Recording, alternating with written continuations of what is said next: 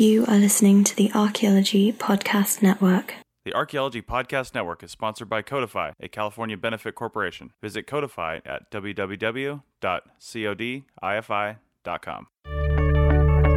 This is Alexia Sober, and you're listening to Profiles in CRM. Welcome to Profiles in CRM, episode 66. I'm your host, Chris Webster. Profiles in CRM asks CRM professionals 9 simple questions. The answers vary wildly depending on their experience and education. Because of the nature of contract archaeology and how small this field really is, some people choose not to reveal their name or the company they work for. Stay to the end of the show to hear how you can have a chance to answer these same questions. All right, we're here on Profiles, and here's the first question. What is your name, and who do you work for? My name is Alexia Sober, and I work for the Great Basin Institute in Reno, Nevada. And what is the highest degree you've earned? I have a bachelor's degree. Nice. And how long have you been working in CRM? A total of about 4 years. Okay, and where have you worked? Like, what states have you worked in? Nevada. Short and sweet. There you go. So what is the position you usually have on CRM projects, and what is the highest position you've ever held? That, field tech, crew chief, project manager. Technically, I've been just an archaeological technician. I am permitted as a crew chief, but currently it's a crew of 2 people.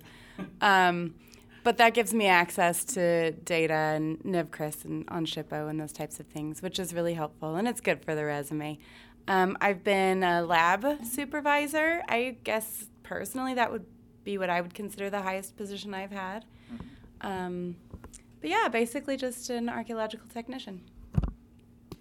Okay, awesome. All right, so here are the fun questions. What is the best thing that's happened to you that's related to being an archaeologist? And this can be personal or professional. I always have to say my wife, or I'm divorced. Oh. Because I met her on my first project. Yeah. That's beautiful. That's really sweet. Honestly, and this sounds really mushy, but currently the person that I work with, my colleague, is probably the best thing that's happened to me. Excuse me, that's my phone, archaeologically, because I've had an ability to work with her one-on-one, and she's been my mentor and my teacher in the beginning of my career. And had I not got this job with the Great Basin Institute, I wouldn't have had that opportunity. Nice. And she's in the room right now. Yeah, that's right. Yeah. Thank you for that. It's so sweet. All right, so what is the biggest thing that you would change that would make being a CRM archaeologist better? So this is something that I think all archaeologists talk about a lot, and we're talking about specifically CRM here. Yeah. Personally, I would sort of change the way archaeologists are so secretive about their data and their projects and the work they do. If I had it my way, I would try to create an open forum that gave all archaeologists that are professionals working on anything in any state access to that data and information in order to better serve what we do as archaeologists as a whole. Mm-hmm. Okay, nice. All right, so what is your career goal in CRM? This is the where do you see yourself in 10, 20 years question. The boss. Actually, I got into archaeology because I really wanted to work with the public. I wanted to bring archaeology out in the open and give the public access to archaeology. And the reason archaeologists love what they do, history, how do we take artifacts and apply them to what people used to do. So I see myself someday maybe being the director of a program that bridges that gap, that brings archaeology to the public and gives people access. And that, in turn, allows the public to have a deeper understanding and appreciation for what we do, so they stop making the mistake of calling us paleontologists.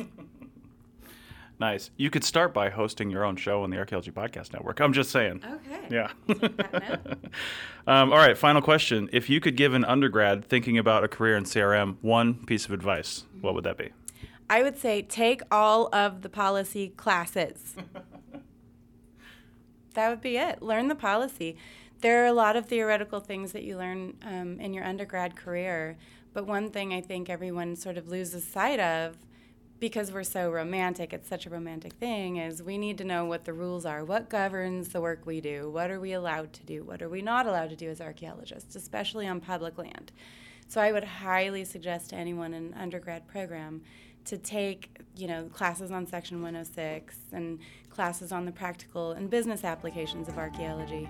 That would be my number one piece of advice. Show notes for this and all episodes can be found on the Archaeology Podcast Network website at www.archaeologypodcastnetwork.com/profiles. At that page, you'll also find a form that you can fill out so you can be interviewed on the show. Interviews take less than 30 minutes and you don't need any special equipment. Thanks for listening, and I'll see you in the field. This show is produced by Chris Webster and Tristan Boyle, and was edited by Chris Webster. This has been a presentation of the Archaeology Podcast Network. Visit us on the web for show notes and other podcasts at www.archaeologypodcastnetwork.com. Contact us at chris@archaeologypodcastnetwork.com.